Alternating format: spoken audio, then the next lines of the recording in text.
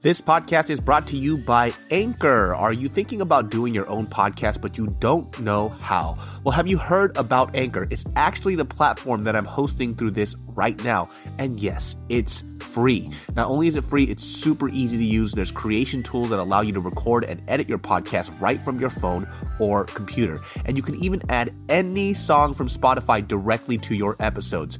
Anchor will distribute your podcast for you so it can be heard on Spotify, Apple Podcasts, and so much more. It's really that easy. And guess what? You can actually make money from your podcast with no minimum listenership. That's a big deal. So it's really everything you need in one place to make an amazing podcast. All you have to do is download the free Anchor app or go to anchor.fm to get started today. In 5, 4, 3, 2, 1. What's up, everybody? Welcome to another episode of the Genius Brain Podcast. How is everybody doing? Salutations and blessings. And it's going to be a fun day because we got Joe Jitsukawa. Howdy do, everybody. It's been like 5 months. I'm happy to be back on the Genius Brain Show. Pew, pew, pew, pew, pew, pew. Only one person is allowed to give people life advice on this, and it's fucking Joe. And there's been so many like stockpiles of like, yo, I need advice, but there's only one motherfucker that can give it to you. We just combined forces, man. So, first one up. This is somebody who's anonymous. So when you guys write the stuff to the Genius Brain Podcast email or you write it in the Patreon, this is from a Patreon member. They get first dibs always. And here we go. Let's talk about some genius suggestions, baby. Today is hey guys, big fan of the podcast. Love listening to your episodes as I go about my daily life. The I can't get girls because I'm Asian episode really resonated with me as I was that person before. Ooh, good. Cute. The first step is to realizing your addictions. I grew up the only Asian in a white countryside town. Oh, that's hard.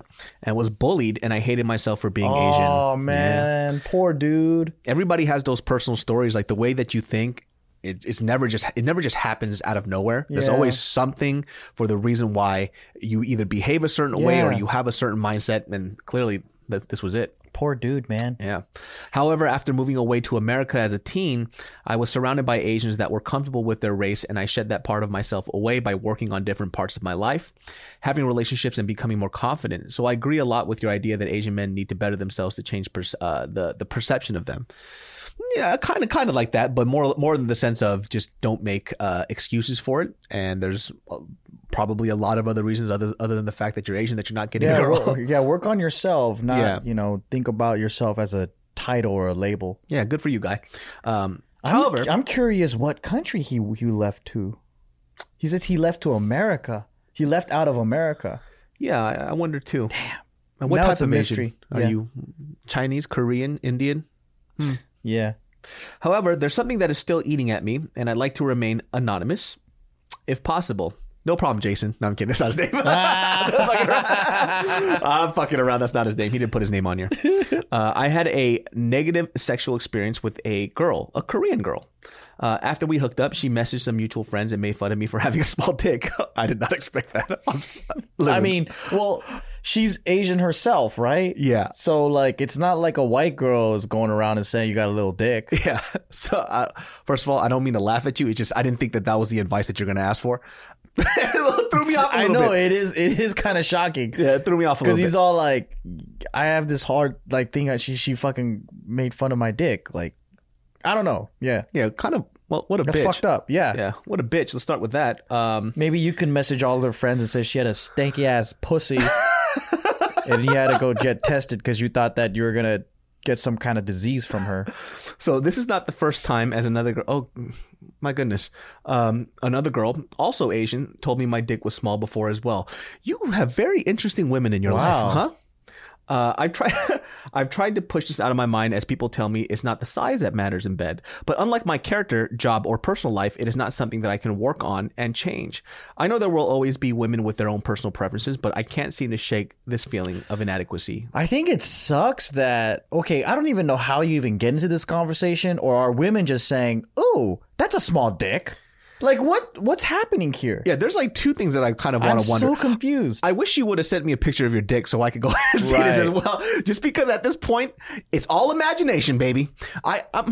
And there are, honestly, like, women come in different shapes and sizes, right? Yeah. And, okay, unless you have a micro penis, I think it's going to be completely difficult or different. Like, there's petite girls out there that, Yeah. I mean, they can handle big dicks, and I've seen many very good films. I like how you called it a film. Some award-winning films. I've seen some really good award-winning, spectacular artistic films where sometimes you see the actress and you go, wow, how is this, schoolgirl, petite schoolgirl gonna fucking be able to fit This baby arm. Yeah. This gigantic but she makes it toddler's work. arm. And I'm just like, wow. But at the same time, like, I mean, just from my own experience, girls do feel different too. Like, there's some where they're just like super loose and I feel like I'm just thrusting air, and there's some that are like super duper tight that it kind of hurts and I don't enjoy having sex with them. And then like there's a Thrusting air. That motherfucker is a fucking cave of wonders. How many people have blasted their penis inside that thing? I don't even know if it's that. It just might be Just loose vagina. she's just a different size for Practice me. your Kegels. Yeah, I don't know. We're just different sizes. We're not meant to fit, I guess. But like, I'm pretty sure that girl probably thinks I have a small ass dick, and then the other girl who like I was like, damn, it just so tight that it hurt me and it's not enjoyable. She probably thinks like, oh, you're a fucking stallion, right? So it could be that maybe it just depends on the women that you're with. Yeah. So he's asking. He says, I know there will always be women with their own personal preferences, but I can't seem to shake this feeling of inadequacy, which is affecting my confidence when approaching women. I've seen a therapist about this, but it has not helped so far. I was wondering if you had any advice on getting out of this mindset and rut. Yeah, learn how to eat some pussy really good. Like, honestly, like, There's other ways. okay, so I think a lot of guys too think that having the intercourse, right? Like so we think we get pleasure through intercourse, like putting it in, right? Yeah. So like, because the best feeling is like around our head or whatever, and then women, their head is their clit. It's not even in the pussy. It's like on the top. Yeah. So like filling her up and doing that, I've heard that it's so different depending on who you're talking to. Like some girls, like, they're like, yeah, I don't really, care about being filled up like that. And then big dicks actually suck or like whatever. And then if you think about most dildos or just most like toys, they're smaller, they're not as big as you think. It's like pornos make you think having a big ass dick and you're filling her up and you're putting her through pain is like the shit. But I don't think that guys, our criteria for our size and all that is as important as we think it is. Yeah. Just from all the evidence and just from talking to women and like from that, like obviously I think a woman can explain this better than I can because I'm not a girl and I don't know the sensations.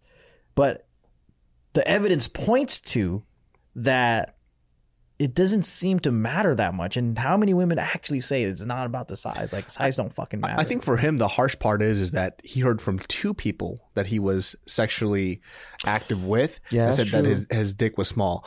But did they not like it though? Like, because there's one thing to saying small, but then it's like different from being unpleasurable. Like if you have a micro penis and it doesn't fill me up and it's unpleasurable, like, because you can be big and unpleasurable. I wish you would have gave us like a size metric. Like if you said that, okay, I have a 4-inch penis, right? That's not a micro penis. It's not a micro penis. It's not. But at the same time, I think, like I'm saying, is like guys don't know how. Okay, like the way that it's kind of like this. Like guys send dick pics to girls, right? Because they think that they're all gonna fucking like this shit, but they're like, that's not the sensation that they get. Like it's not the same. Like we're putting our own experience and thinking that women are are experiencing the same shit, right? So they're thinking, well, we like body parts, so maybe we can send a body part and turn them on.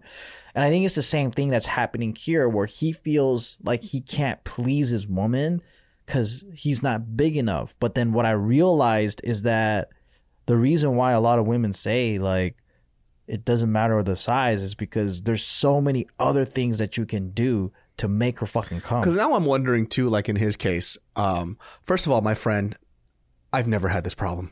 But look, I'm fucking around. No, but seriously, I never have. But in your case too, maybe you're just not good at fucking. Yeah, it might be that. It could be because.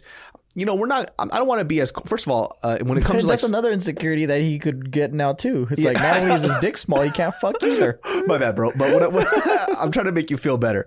Number one, I haven't been as sexually active as other men. Right. I think when it comes to sexual partners, I probably have had about maybe like 6 or 7 or 8, something like that. Right. Not very much for someone who's been around for 30 years. Mm-hmm. Right. Compared to my friends, they've had. I know some guys that are in their hundreds. Yeah, hundreds, 30s, 40s, right? Yeah. I've never been that sexually active. I was more of a get to know somebody and kind of develop like a romantic relationship. And that kind of brings me that way, right? One of the things that I did, and I mentioned this before back in the day in a vlog, was that I used to have this perception that I was really... that I thought I was decent at sex, only because if I felt good, that the other person would feel good as well, right? Not the fucking case. No. Had no fucking idea. There was one girl that I dated. She was more sexually experienced than I was, and she was older. When we had sex, I remember I asked her, I was like, how was it? And she goes, meh. And she went, meh. And that shit fucking hurt my feelings. I was like, what the fuck do you mean? And then she kind of told me like why I wasn't very good at what I thought I was good at, right? Yeah. It had nothing to do with a size factor. It had nothing to do with anything else, right? It had everything to do with the fact, in my case anyways, that I thought if it felt good for me, it felt good for her, right? But there was just a whole other... There was the foreplay aspect that I wasn't thinking about. There was an emotional aspect I wasn't thinking about. A whole other stuff. Obviously, some people are just down to fuck all the time. If that's the type of woman that you're looking for, I can't really speak for that because I haven't been with women like that before. Yeah. So, but in that case, and it seems like you're in a serious relationship, conversation is something that you should have. If having sex is not something that you consider your forte, which isn't something of mine as well, but conversation is key. Like in my serious relationships, I've always asked what they like, how they like it, and if they dislike something. Yeah, and is the small mean bad? Yeah. I think that's the thing too, because like, I don't know, man. I know, to me, like, I have yet to meet a woman where she's like, I want such a big fucking dick that it rips my pussy apart and I can't walk for days. Yeah. Like, guys are always talking like that. It's like, I fucked her so good she couldn't walk for days, you know? And then like, I actually don't even know one where I heard where a girl's like, yeah, I want a dick that's massive and it fucking feels so big and it hurts me. Like, I'll put it in perspective like this, right? So, I wasn't a part of this conversation, but this was from a group of homegirls, right? Mm-hmm. And they were talking about dick size, right? And there's a couple of things that you could take away from this. Like, number one, how either guys lie about dick size, or number two, girls don't know the actual size of fucking dicks that go inside them, right? So, and that could also be because guys lie about dick size, that they think that this is what it actually is. So in these group of friends that I know, and this conversation came to me, we were all just chopping it up, just joking around. And one of our friends, she goes, I like big dicks, right? And they're like, oh, okay. They're like, you like big dicks? Like, okay, what do you mean big dick, right? And so one of the girls, they were fucking around, and then she showed them a picture of a dick, right? She had a dick on her phone. Yeah. And she goes, is this too big or is this too small, right? She goes, that's big. She goes, that's pretty big. And they're like, oh, that's big to you? And they're like, how big is that? That's like 8 inches, right? Yeah. I didn't see the dick, but the girls were cracking the fuck up because it wasn't an 8-inch dick. It was like an average like 5er or something like that, right? She goes, you think this is an 8-inch dick? She goes, that's like 8 inches, right? It's like, no, it's not. It's not fucking 8 inches. So, you know, even like this perception of size, unless the girl's whipping out a fucking ruler, you know, like, how is she gonna know? How does she really know? And this girl wasn't also a very sexually active girl too. Oh. But in her mind, what she considered a huge penis wasn't that fucking big. I know. Right, which is just pretty average. Which was an average dick. It was whatever 5 inches, according to the girl that was talking about it. Right, and that in and of itself just kind of shows how arbitrary size is sometimes. If I were to say it from that perspective, because this girl was talking about she likes big cocks or whatever, and what she said was a big penis was an average size penis. And a big cock to me is like 3 soda cans stacked up. No. You know? And porn also kind of fucks up a lot of people's perception of what a huge penis should be. This podcast is brought to you by BetterHelp. Is there something interfering with your happiness or is preventing you from achieving your goals? Maybe you realize that your mental health needs a boost, or it's just something you haven't really focused on in your life. I personally have done online counseling and therapy, and it's been great. Mental health has been a huge focus in my life, especially the past year, and it's something that I believe that people should tend to on a consistent basis. BetterHelp is great because they can match you with your own professional licensed therapist. You can schedule your sessions via phone, communicate and message online, video calls, and you can even change your counselors if needed. If you want to give this a try, of course, for my Genius Brain listeners, I got the hookup for you to get 10% off your first month of BetterHelp. Just type in betterhelp.com/genius to get that offer today. Once again, that's BetterHelp.com/genius to get 10% off your first month of BetterHelp to a better you, right? Because you're seeing these girls like, yeah, I want this huge dick. And it's literally half their fucking face. It's like the biggest thing I've ever seen in my fucking life. You know? And I've seen a lot of naked men at the spa, and I'm just like, that's not the average, dude. Yeah. Like when you're in the Korean spot, you might see one. I call them sundaehyungs. Sundae, you know, sundae's the fucking black sausage, the big ass. You might see 1 or 2, but a lot of them are not like that. Yeah. You know, so it's very odd how we do this comparison game. I think it sucks for you in the case that you had 2 women who were very insensitive, by the way. Dude, that sucks. Yeah. Or he could have been like, so how is it? Is my dick normal? Is it what? What do you think? Oh, maybe he asked and then him. she's like, yeah, it's kind of small. Yeah. You know, and then like the fact that just hearing that it's small and then like he doesn't know any, like he has to draw his own conclusions, that means he didn't ask the right questions. And if it's something that you're so quote unquote insecure about, or you feel like you have a small dick, right? Like, and you're already going into that thought, which is already hard to deal with in and of itself. You do realize that there's a lot of other ways for you to fulfill that sexual need. Yeah, there's guys with no dick, man. There's guys that lose their fucking dick to cancer, and then they're like still finding ways to get with hundreds of women. Like there's a story of this guy, he's like a fucking Rico Suave, and he knows how to like eat pussy like a master, and he just keeps dating so many women. I think that the feeling of inadequate, he just feels like maybe he can't change this about himself, and that, you know, he's no longer going to be able to please women. But like I said, like he's putting himself and thinking from a guy's perspective, right? And it's almost like blanketing and thinking that all women are like one fucking way. But the cool thing about human beings is like a lot of people just want different things. Yeah. Like not everybody, you know, some people I know, like they don't even want to have intercourse. They just want to have oral sex all day. Yeah. Like, so it really depends. Like you can't outright think that you're not going to be able to please someone, because I don't know, man. It just doesn't work that way. Also, too, it really depends, because if you're trying to just casually hook up with somebody and they're saying like, oh, like his dick is small, motherfucker, you knew what you was walking into. You're just casually hooking up with somebody. Yeah. You know, it is what it is. Yeah. If you got a small dick and them's is facts, boy, them's is facts. That's all that it is.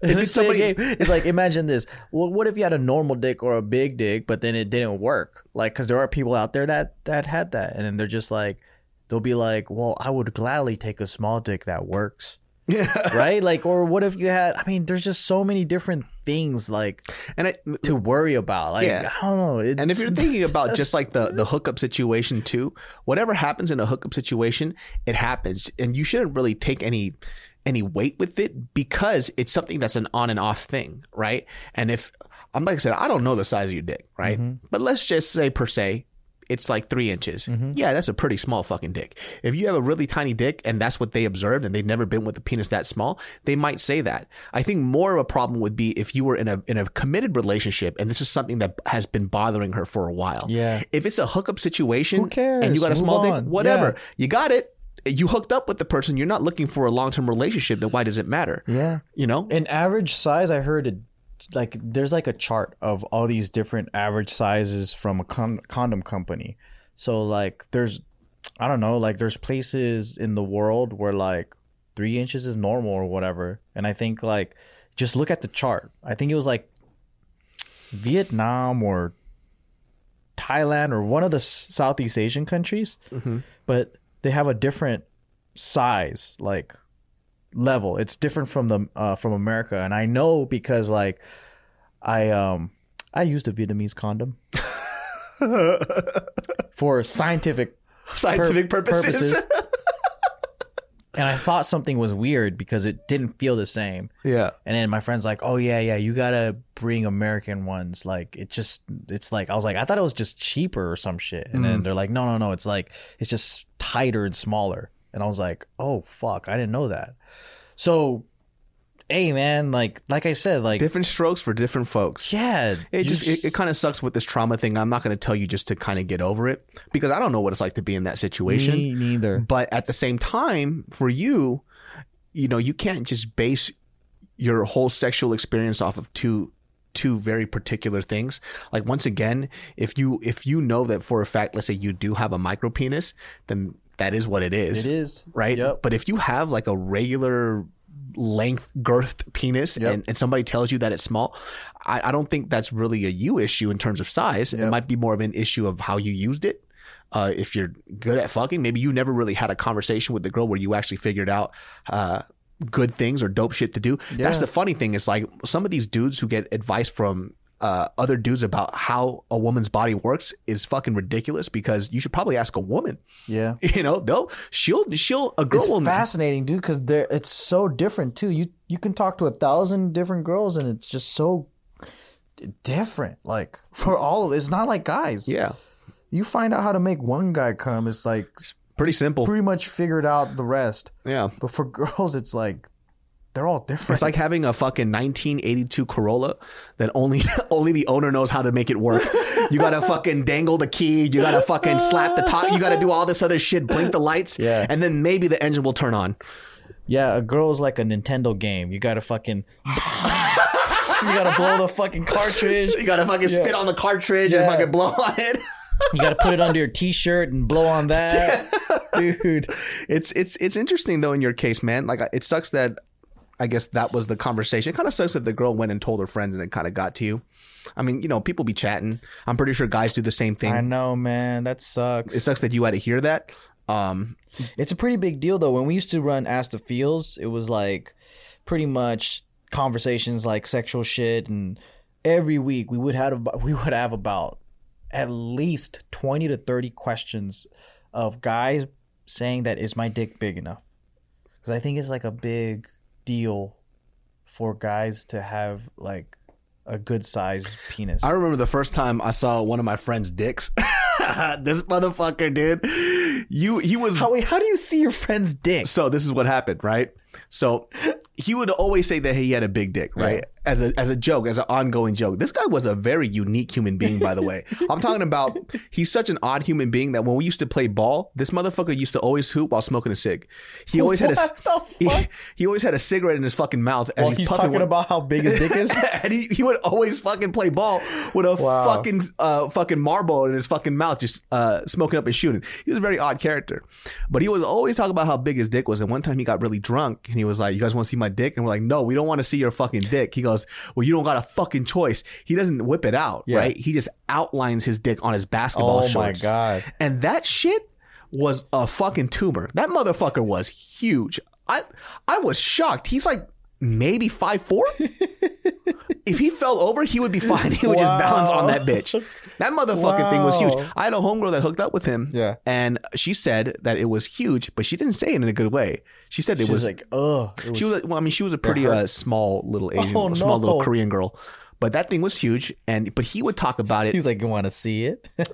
He would talk about it like it was his, crown jewel. Like it was the he most. Has nothing else going for him but smoke cigarettes and play ball. I know. But in that case, when that girl was talking about it, she was like, "Yeah, it was really uncomfortable or whatever." But even for me, when I was younger, I didn't really care. I was like, I still wish I had that big old dick though. But everybody, different strokes for different folks. Yeah. There might be a girl out there who has a cavernous pussy that he might have to fill. Have you seen Bobby Lee's dick? No. Really? For all the times you've been there? I saw the back of his ball sack. Oh, what? We were doing a live Tiger Belly show. Yeah. And this fool was up and about. And of course, he decided to strip at his show. And Bobby Lee's ball sack hangs so fucking low, I could see it from behind. Really? That shit. He showed me his dick. Oh my God. Yeah. Why? He came downstairs and it was George and fucking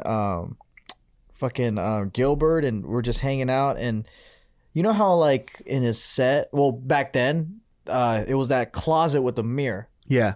And then he pulled down his pants and he's checking if his dick is still there. And he's like, man, it's not getting bigger. Or he What said something, the fuck? He said some funny shit like that, right? And I was like, holy fuck.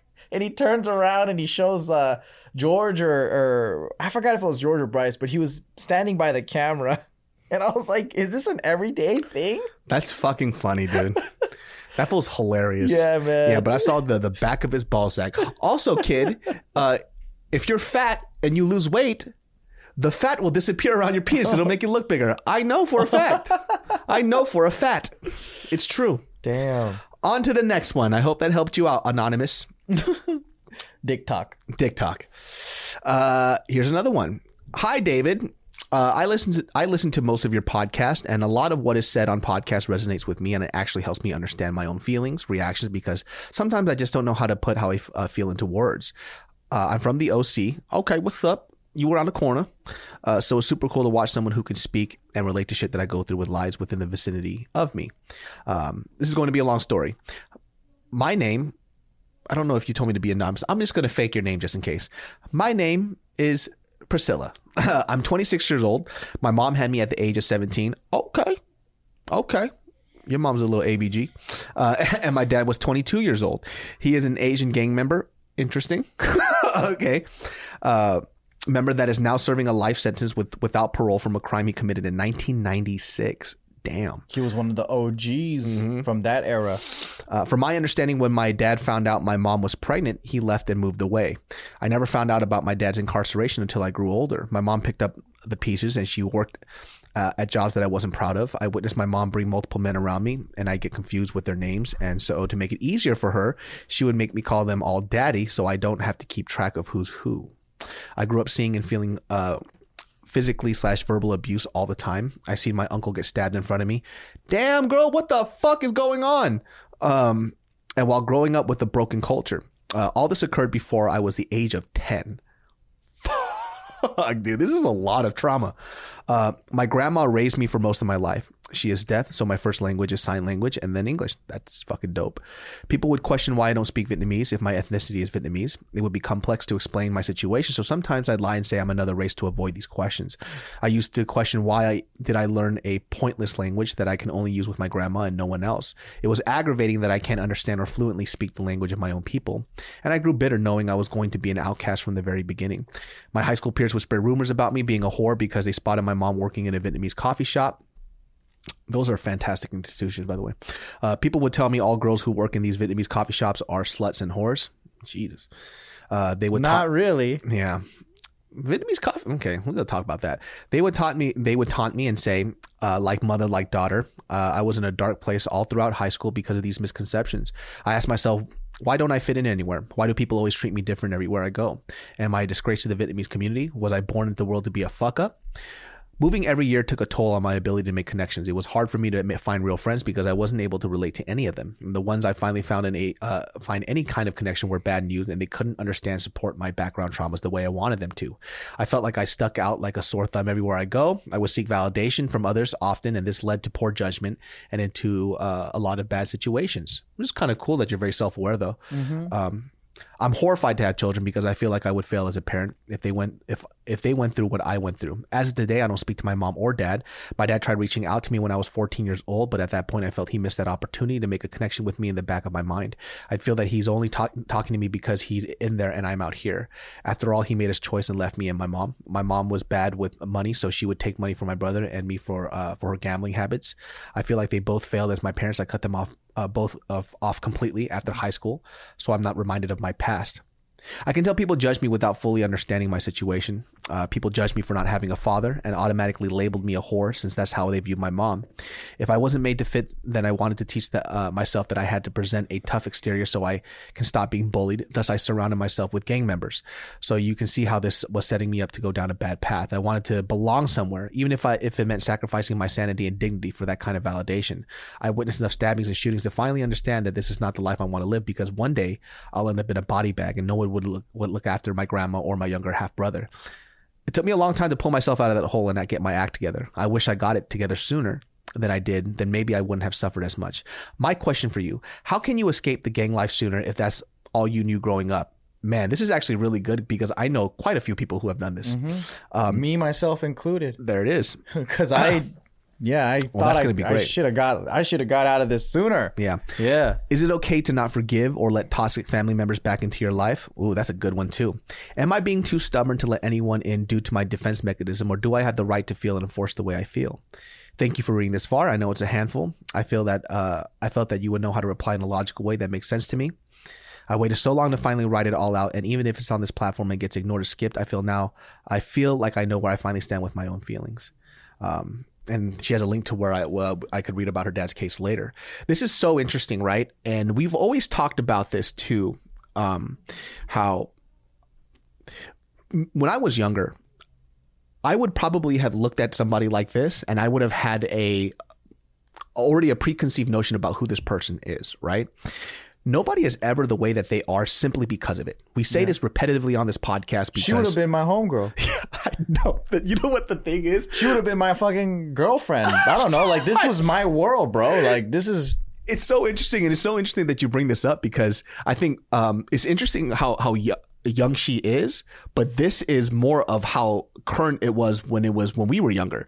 Yeah. Your story actually right now, though it's for a lot of people, it might seem very unique. I knew a lot of people like this. And it's funny because like maybe that it's so weird. Like that's why kids bullied her. But then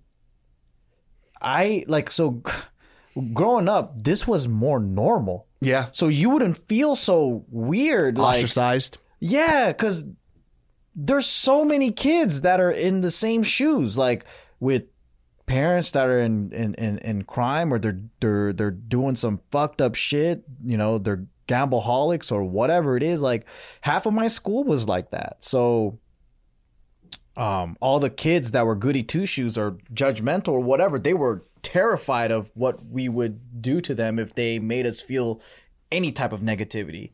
It's weird because I specifically don't know how you feel, but I do understand what it feels like to be ostracized, what it feels like to be pushed aside. And I do understand what it feels like not to belong anywhere, especially at a very young age, especially because of certain stuff that you didn't do.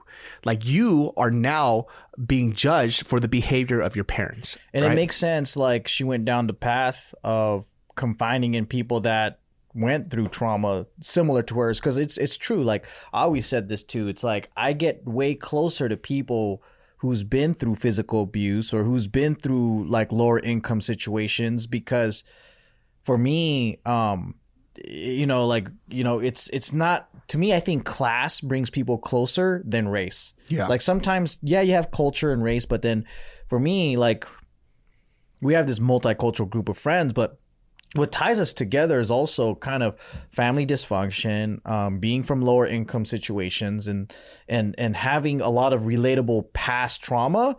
And so it doesn't matter if you're white or Mexican or Asian, like our group of friends can all relate to that. Yeah. And so we had this talk before, like upper middle class, rich Asian kids, like we'll have friends, right? Like we'll at this age, you can make friends with anyone, but that closeness and that level of like loyalty that you learn on the streets and whatever, they don't have that. Yeah. They don't get it. They don't know what it's like to survive with each other. Right. Yeah. So they have something different and something special that they can relate to. But for me, that belonging and having someone understand you, it's really important. It's even tougher when you leave that situation and you become more successful and you just cannot, you feel alone. So but at her age though, I get it, because she's not at that point yet where once you get to a certain level and you become successful, you realize how common your story is. You're going to meet a lot of people that rose out of these situations from different races, and you're going to be able to find that love within these people. But you're in a hard stage right now because you don't know if what you're doing is the right thing. So for example, you asked the question of, is it right for me to leave people in the dust? And I think, yeah, 100%. I did the same thing. And I always tell people, in order for you to receive people and help them, grow or love them again, you need to be strong and you need to love yourself. If you don't, then you become, you basically fall into a trap because you're not strong enough to withstand whatever negativity they have for you. And that's the thing, right? So like a lot of people, they want to service other people because they have a good heart or whatever it is, but they themselves aren't strong enough to lift anybody up. So I said, build yourself up. That's why I tell everybody, like for me too, like I create boundaries between me and my dad. I brought him back into my life, but I'm at this age and stage where I understand what my limits are with each individual. You don't give 1,000% every single time, right? You got to do it in stages. And so you have bottom line is like, you don't have any obligation to anyone, right? So for example, yes, your mom, she did the best that she could. Maybe she fucked up, who knows, right? But she was a teen mom. And so through right now, it's hard to see this because I think that when you look at her, you're just like, fuck, you could have done better. Why were you so irresponsible or whatever? But at the end of the day, she tried to feed you, maybe she tried to figure life out, but I created a rule for myself. If my parent did a little bit better than their parent, then fine, they did a good job. Sure, they could have done better. By looking at other people's parents, you see that, shit, I wish my parents were just as loving and great as them.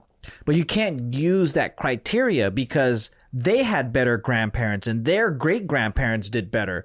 That's why their family is a completely, they're on a different wavelength. They're on a different stage, right? And then for your own family, you just got to see it this way. And when you see it this way, you go, oh shit, you know what? With the cards that my parents were given, they did the best that they could because they just didn't know any better. And when you have that empathy and you're able to forgive them, you kind of lift the pain. Because you can't hold that pain for you forever. It's going to fucking kill you. Like just coming from a person who's, had a father who left, similar story to you.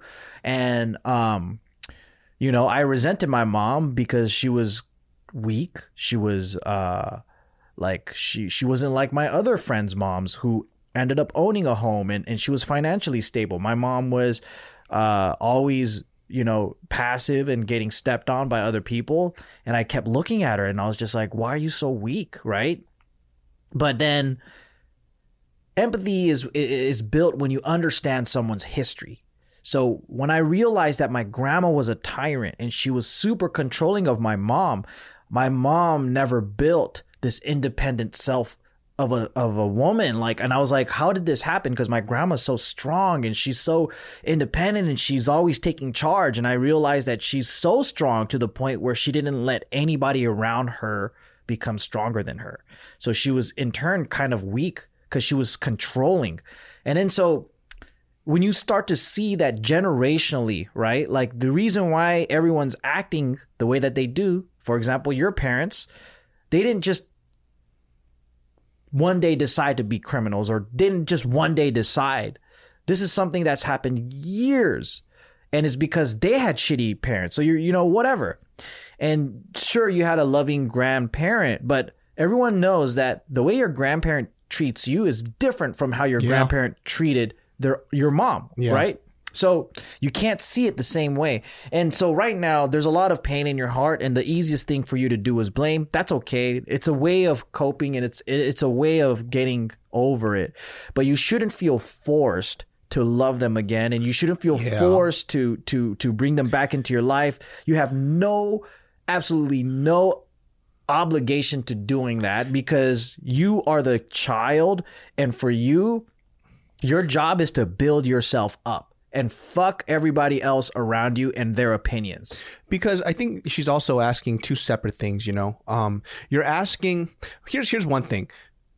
By the way, when you forgive somebody, you're not actually giving them anything. It's actually more for you. Yeah. When you forgive somebody and you choose to empathize with somebody's situation, it gives you understanding and it allows you to let go.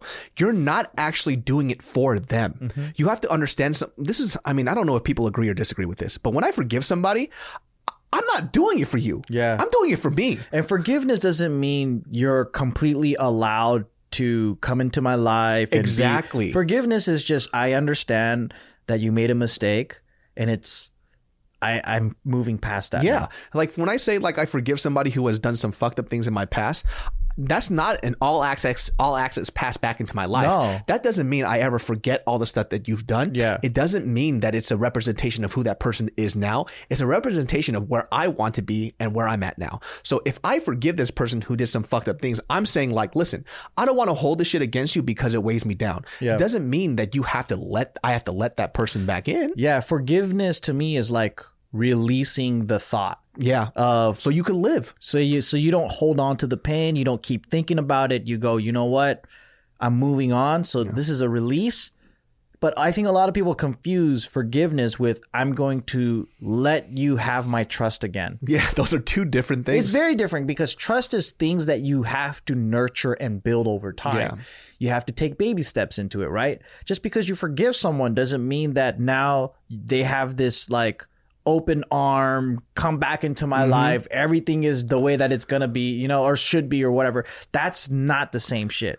And we'll have that conversation too, where some people will say, you know, I'm pretty sure we've heard people in our life say this. They go, I thought you forgave me. I thought we're cool. Yeah. No, I forgave you. Doesn't mean we're cool though. Yeah. It means that, you know, now I can be very cordial with you. Yeah. So I don't want you to confuse that. Like Joe said, everything is a process, right? So if you do want to let your parents back into your life, and, you know, people do have this phrase where they say, you know, you only get one set of parents, 100% true, but it doesn't really erase all the stuff that they've done to you in the past.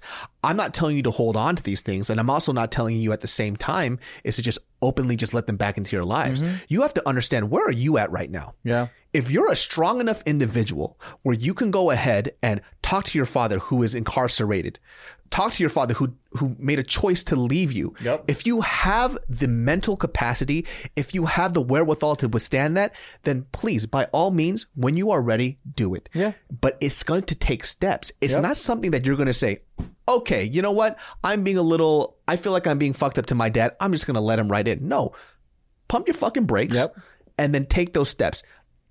Maybe send him a letter, right? Start there. Ask him questions, get to know him a little bit. And even with your mom too, if you want to make that choice to have that person in your life, it's going to be completely up to you. There is no set of fucking rules. If your heart is not ready for that stuff, if you're in a stage of life right now, like you said, where you're still a part of a gang and you're still trying to figure that part out, well, maybe we'll address that later. Right? Let's get to the forgiveness and empathy part first.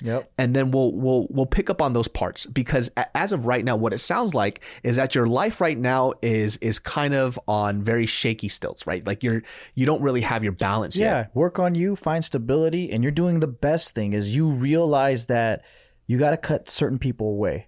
That's the hard part. I hate that saying. People go, "Oh, blood is thicker than water," or whatever. Fuck that. Fuck that.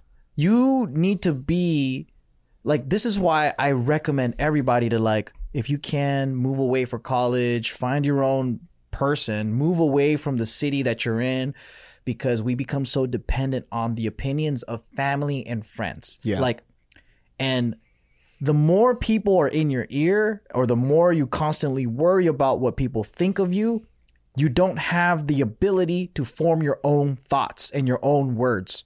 Those are other people's words. So what I mean by that is, like, we're constantly talking to ourselves in our minds, right? Like, it's constantly running, and most of it could be like worrying about what other people are thinking or whatever. That's why, you know, sometimes these hippies go out and they go, I gotta find myself, so I'm gonna frolic in the motherfucking Indian jungle, you know?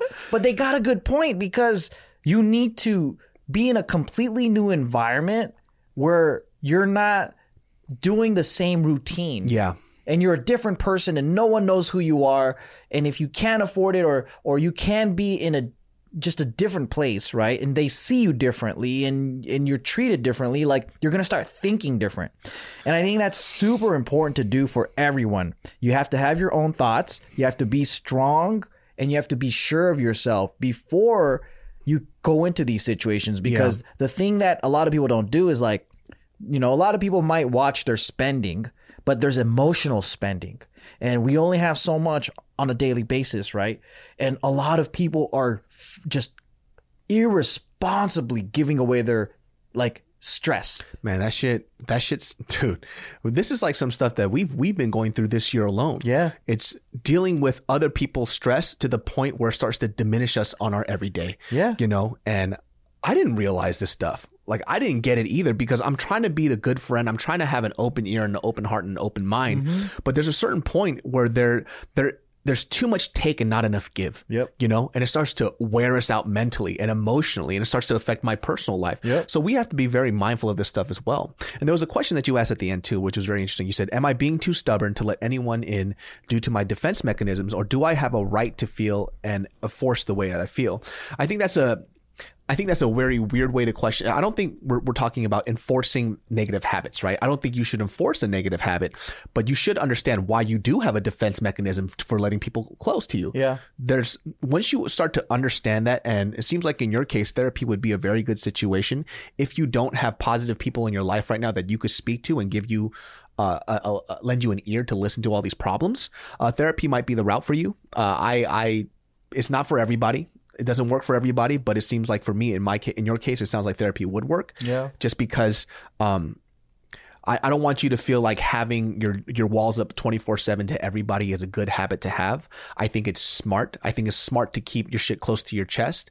But when you kind of let your past define you and your future relationships, this is where like kind of problems will begin to sprawl out, just because like you don't know who to trust anymore. You're not really practicing developing relationships now. Mm-hmm. Now every time that you're with somebody, you have a red flag up and you're expecting people to fail around you, which I have seen consistently all the time. Yeah, a lot of people that's been through trauma, like I what I call it is like I would kill people before they can kill me in my head, right? Yeah. So like if you destroy them in your head, or you destroy their character in your head, then what ends up happening is like you have this sense of certainty, and you don't feel like they're gonna backstab you anymore, because you already it's really fucked up, because it's almost like before they can hurt us, we're gonna make sure that we hurt them, or we're gonna make sure that we don't trust them so that we never get hurt.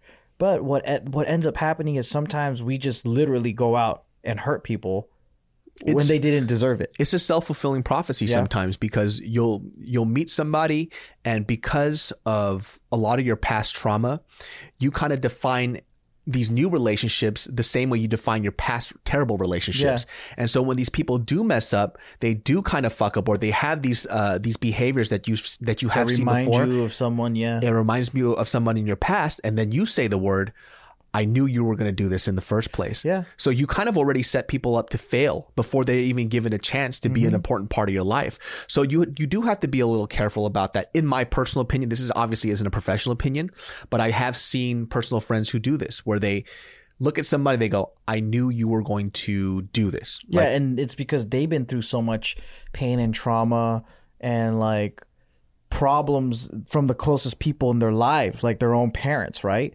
So they, the way we see the world, it usually is because of when we're young, like it's normalized, like whatever our parents show us, they're the gateway to the reality.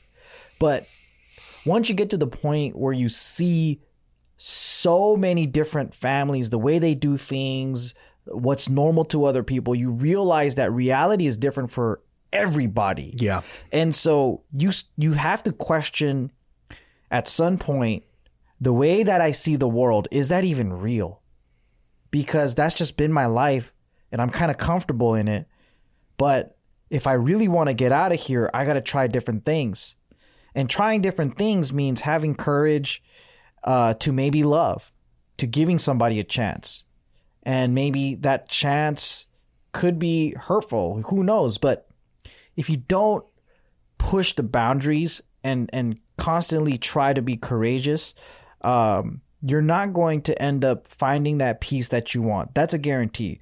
Because if you stay the way that you are right now and you continuously think the way that you've been thinking and you let your past define you, then the destiny is literally going to be where you at right now till you die. Yeah. And when you asked in the beginning, like I said, I've never been in a gang, but I've known quite a few people who have been, and I kind of grew up around a lot of people who did like gang violence and type of shit. And you're talking about, how would you leave a gang? I mean, to be honest with you, I'm going to reference one of my friends who left his gang. And what he was kind of saying to me was that he left the gang after he went to prison. So they used to jack a lot of cars. And back in the day, when you jacked the car, your sentence was pretty fucking long. Mm-hmm. And now the prison system is so impacted, you get a fucking slap on the wrist. Yeah. You might be in there for a few months. He was in there for 6 fucking years. So 6 years, and he came out, left the gang or whatever, right? And kind of what he said to me was, and he was opening up during it's basically this church activity where you kind of tell your personal story, your life story. And what he said, that he kind of defined himself in what the group was always telling him he was, right? He didn't really have a definition of who he was. He didn't like his family life. And so what he gained was a perspective and love and family from these group of people. But at the same time, he said that it wasn't really a lot of love, because if he didn't do what they told him to do, they would ostracize him as well. Yep. So he was getting the same conditional love that he got from his parents, just in a different group setting. But what he kind of got drunk off of was the power that you get when you're a part of a gang, right? Yeah. That safety that you get. But what he started to realize was that his individuality couldn't be expressed. He had to follow along with what everybody else said. He would have to do a lot of shit that other people had to do. And for him, when he went to prison, and obviously when as an Asian American, or actually any type of race, from what I've heard, like you have to align yourself with the ethnicity inside the jail, right? Yeah. So he faked the funk for those 5 or 6 years that he was in jail. And when he came back out, he's like, fuck this, I'm done with this stuff, because he lost his individuality.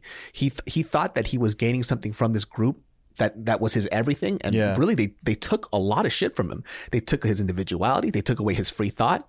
And all for what? Just so he could look like a tough guy. Mm-hmm. So the hard part about this, and I think for him, when he left the gang life, and a lot of these people were waiting for him to come out of prison, that he had to deal with this moment in his life where he had to be alone. Yeah. He said that was the hardest part for him, was that all of his friends were a part of that gang. And when he didn't want to do it anymore, and he left, by the way, he got jumped out when he came out of prison. They fucked his ass up, from what he told us.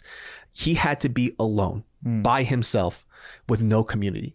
And that was the hardest part. But for him, kind of like the light at the end of the tunnel was that he knew that he was going to surround himself around the right people. And when he came to that church, he surrounded himself around the right people. Damn, that's way more well thought out and planned than me. Because the way I left was, I just didn't see a future in it, because we went through a gang war and a couple of guys got killed.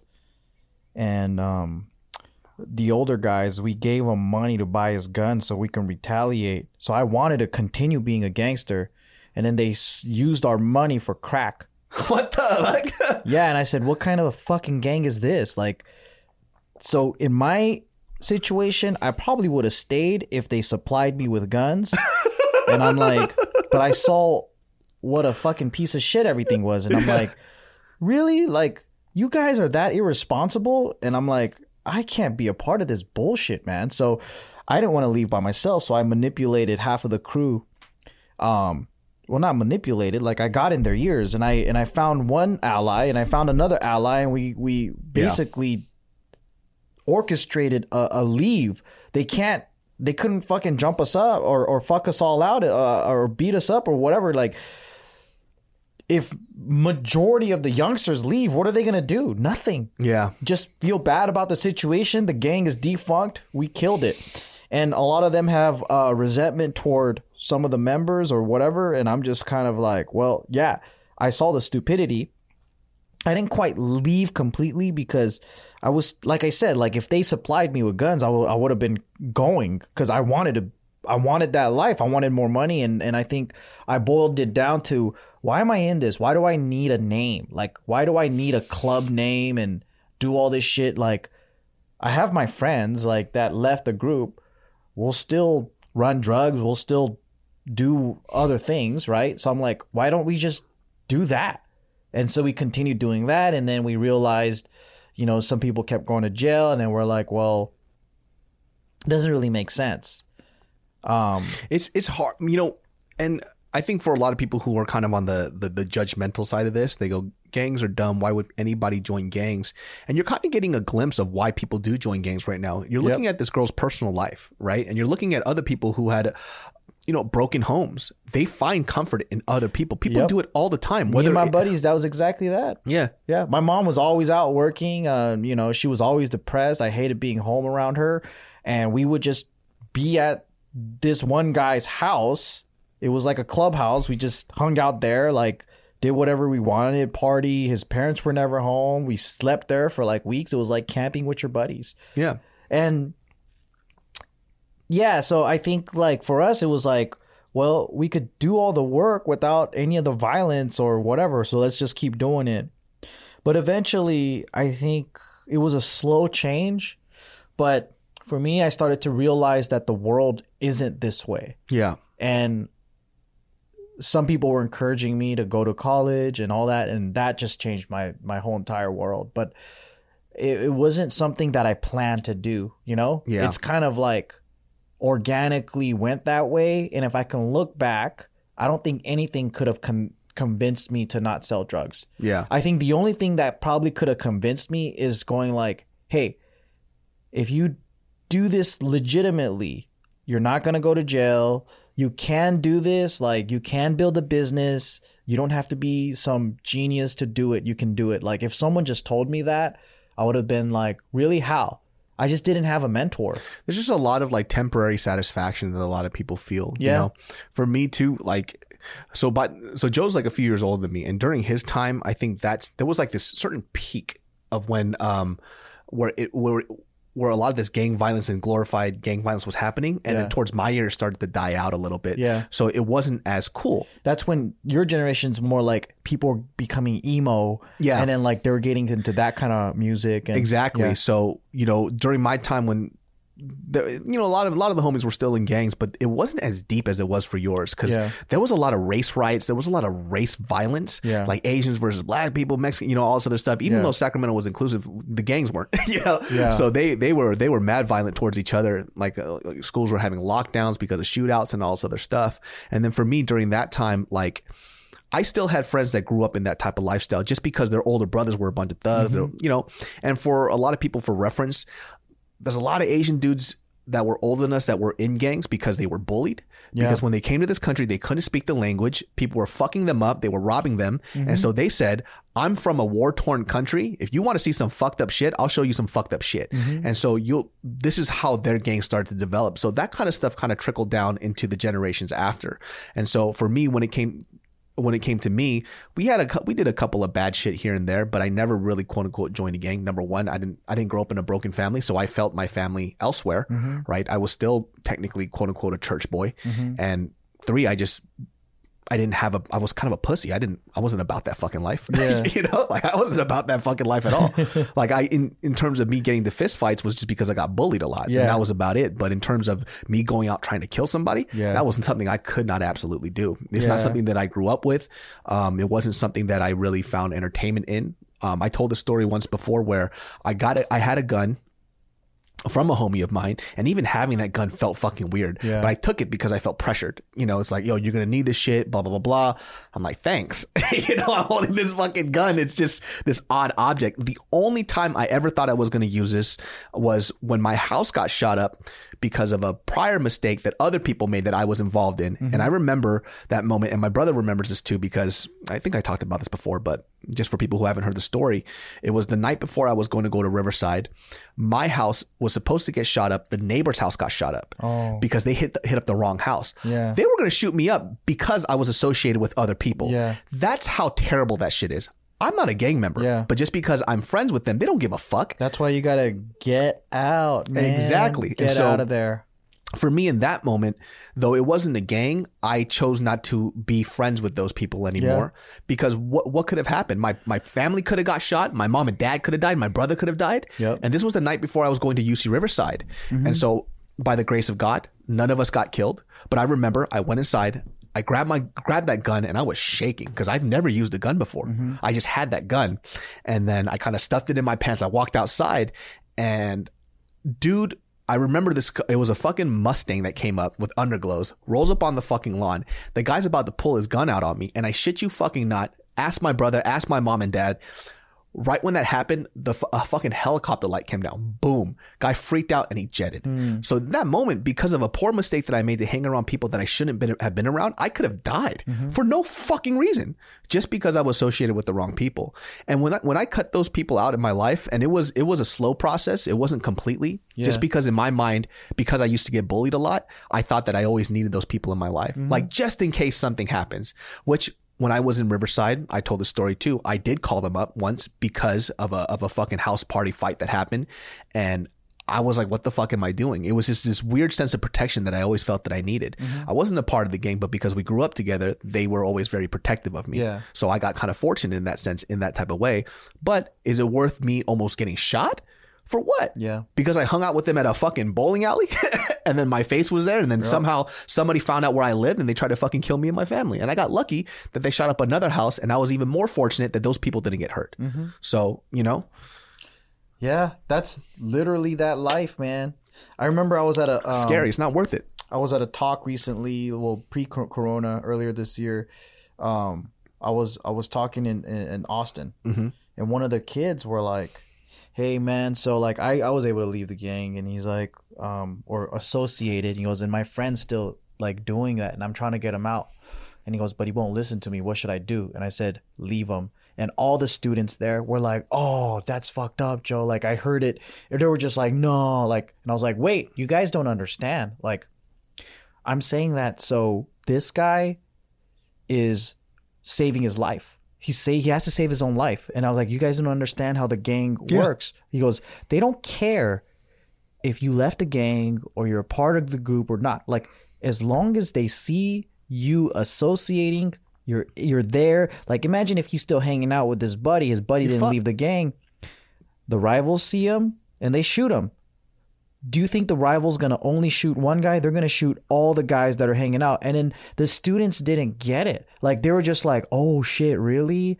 Like, I couldn't get to me, I was like, bro, yeah, you got to leave. You got to leave the situation. And everyone's like, no, like, I was like, why are you saying no? You know why? It's because also, you know, it's a generation thing. If they haven't been around somebody being killed, they don't understand. When somebody sprays, they're not looking for specific people. They're shooting up a whole fucking house. When my neighbor's house got shot up, they just sprayed. Yeah. That's all that it was. Yeah. And then when I came out, this dude rolled up just because I was coming out mad aggressive. Right. You know, if I stayed in the house, probably nothing would have happened. Yeah. But then I was so scared and freaked out.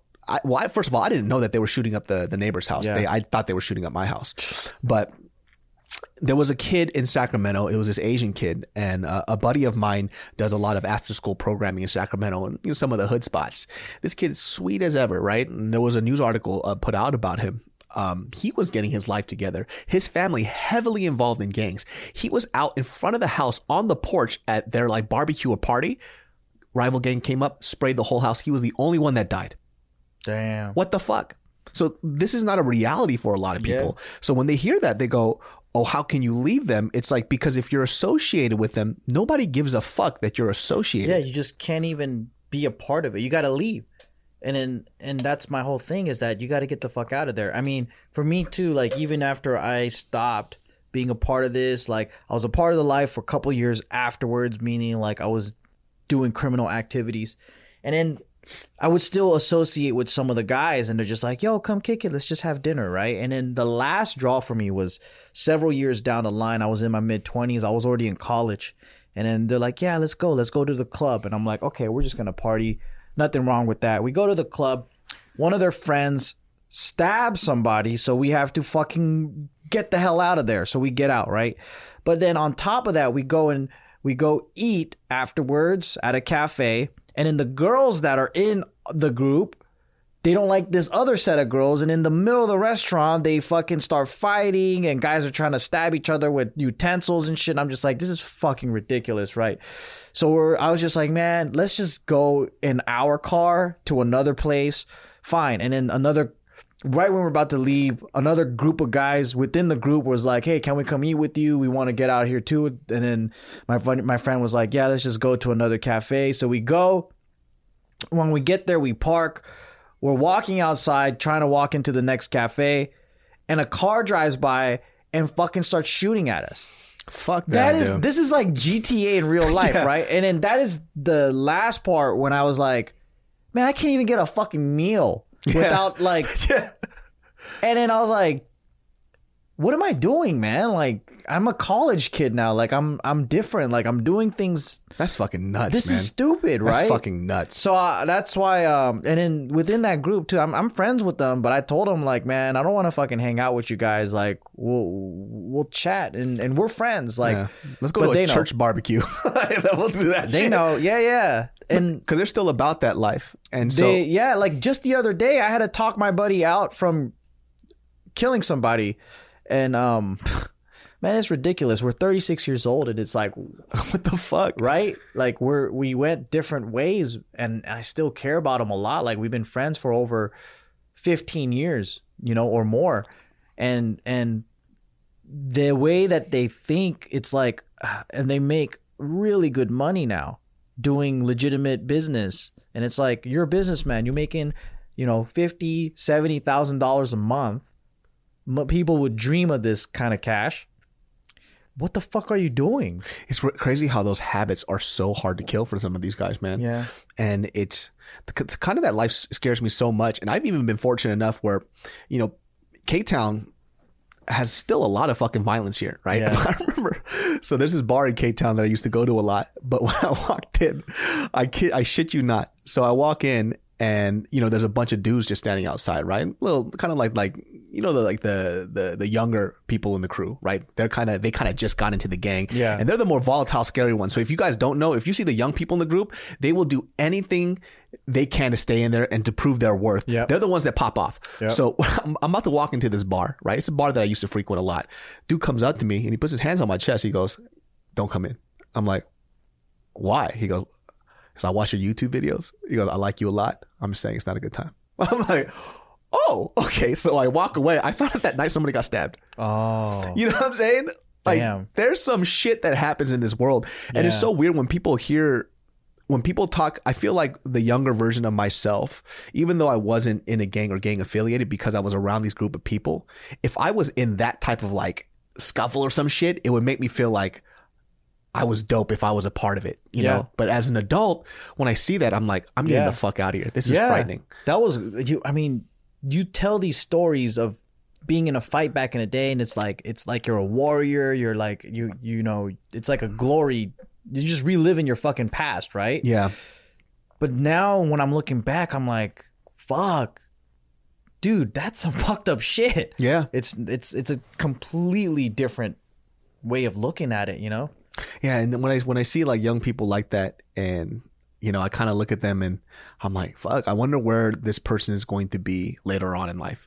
And you never really know, because some people, like Edric, when we were at this same bar, we walked into the front of the same bar, and I kind of saw a group of people. I already knew what that means. So I'm like, I don't want to go into it, especially after that last time, where the dude kind of.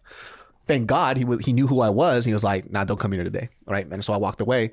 But that guy that he met up was this large ass fucking Asian dude, yoked as fuck, bald head, and he's just running a lot of young cats. And I'm like, that's fool's head honcho. These are all the fucking young gunners, right? And immediately when he comes up, this guy's just like staring at me. Yeah. And I feel so uncomfortable. I'm like, this guy's gonna fucking kill me. I love your video. That'd be funny if he was like that. But lo and behold, afterwards, Andrew's like, "Nah, you're cool. You could come in." I'm like, "Nah, I'm good, dude. I'm just gonna walk away." And then he kind of told me about the dude's backstory, and the guy's a fucking psychopath, and he's still doing that shit. He's still doing that shit, and it's like, I don't know about that, man. That shit scares me. Yeah. It's weird. Well, I hope that helped you out. I mean, your life story is pretty fucking crazy, and it's interesting, like hearing how young you are and the stuff that you went through, because it's very reminiscent of our past, you know, and people that we've been and around. it still happens. I mean, if you think about it, right? Like her parents are probably a little older than me, Yeah, just a little bit. that's right, huh? Because they had her super young. Yep. That's insane. It's funny too, because like, so my friend's girlfriend, she was like, you know what, Joe? I'm like, what? You are closer to my parents' age than you are to me. Because her parents had her young too, and they used to roll really? with the gang and all that stuff. And, That's just crazy. yeah, but they changed and they got out of all that. But, That's fucking nuts. Yeah. Well, I hope that helped you out. You know, kind of relating it to our lives and stuff. But my dear lady, we'll call you Priscilla. I know that you didn't tell us to not take your name out, but I think I'm just not going to say people's names in general because why? yeah. Very personal story. Thank you for sharing. Hope you guys got to listen to a lot of insight. There's honestly so much more stories that we can tell. Oh, yeah, we could go on for days about this stuff. But Joe, where can they find you? You can see me on my Instagram at Joe Jitsukawa. And then check out the 90 Days to Freedom. Yes. You guys will see that link in the description box below. And we'll see you all next time. Thank you very much. Peace.